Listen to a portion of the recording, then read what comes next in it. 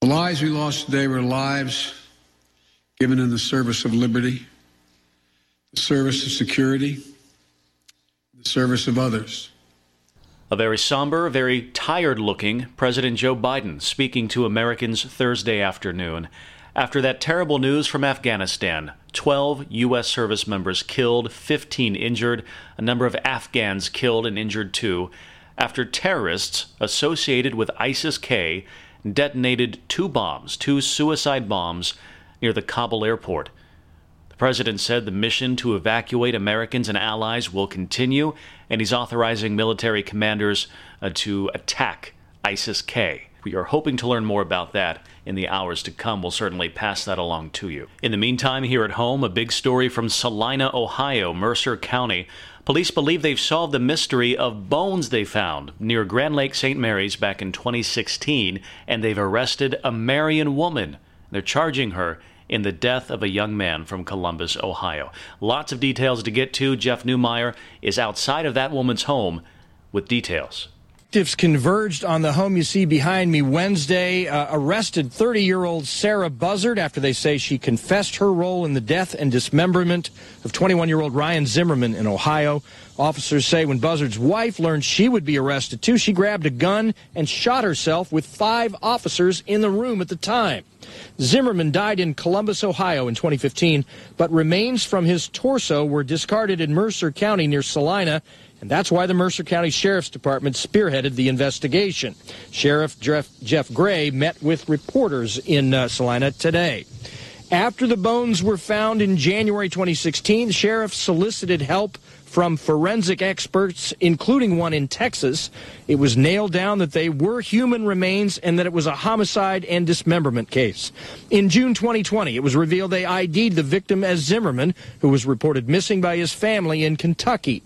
Zimmerman befriended some people in Columbus, Ohio on social media sites and moved there before he stopped communicating with family. DNA was used to match the bones to DNA from his parents. Didn't take long for police to zero in on the people Zimmerman connected with in Columbus. They included Sarah Buzzard and her husband at the time, who Zimmerman briefly moved in with. Eventually, the couple divorced. Buzzard moved back to her hometown of Marion and married Naria Jenna Whitaker, the other suspect in the case. Move ahead to Wednesday. Police came to the home where the women were staying. They claim Buzzard confessed to strangling Zimmerman and the dismemberment. When Whitaker was told she was getting arrested too, authorities say she grabbed a gun from her purse and died of a single gunshot wound. The sheriff said this about the challenging investigation. I want to thank the public for their patience.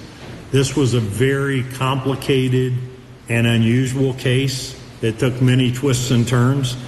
But I got to say, my detectives never gave up. They never gave up. I'm just shocked that something like this had happened, because she was very friendly and very talkative, but the other girl that has killed herself, she was very quiet. She didn't say much of anything. The charges filed against Buzzard: 4 counts of tampering with evidence, 1 count of grand theft auto, and 2 counts of abuse of a corpse. We're told it's likely she'll face more charges, possibly murder. We're not sure about that. Murder could be one of those charges. No one else faces the threat of prosecution in the case. Now, police haven't said why they think this crime took place. They believe the bones were dumped near Salina simply because it was on the road route between Columbus, Ohio and Marion. Buzzard's first court appearance set to happen on Friday. I'm Jeff Newmeyer reporting. In Fort Wayne, Mayor Tom Henry is back on the job after recovering from COVID-19. He talked to our Corinne Rose today and said had it not been for the vaccine, he feels he would have wound up in the hospital.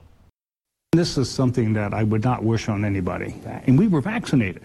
I can only imagine what it must be like not being vaccinated, to being hooked up to a ventilator. Fort Wayne Mayor Tom Henry got his first COVID-19 shot in early February.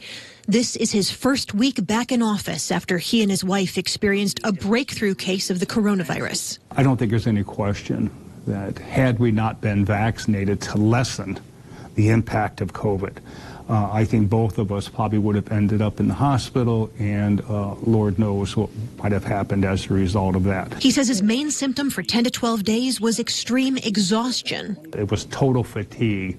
I had a very difficult time getting out of bed and moving around.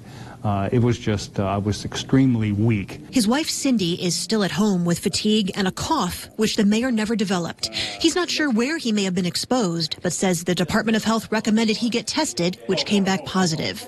Henry says he was concerned because he had heart surgery about 5 years ago, but even more so because of his age. Unfortunately, we have had friends whose lives had been lost to COVID, so certainly that weighed heavily on us, and still does. Henry says he would require all city employees to get the shots because as public servants, they interact with residents. But a change in state law last year prohibits him from doing that. He says he would prefer not to close Citizen Square or see businesses closed or with reduced capacity like earlier in the pandemic, but says nothing is off the table. We would prefer not to go to closure because of the devastating effect the last time we did have, and we'd rather not want to go down that road again. But everything's on it has to be. We just don't know what's around the corner. He wants to encourage people to get vaccinated and open more vaccination sites. He also says he'll now fist bump, not shake hands, and will wear a mask in large crowds. Henry says his administration will look at masking, hand sanitizer availability, and ways to separate employees and the public as early as Monday. Corinne Rose, ABC 21. And those are the top stories we're following for you on the ABC 21 Daily. Plenty more on the website, WPTA21.com, and on the ABC 21 mobile app. I'm Brian McElhatton. Thank you for listening. We're back again tomorrow with more news.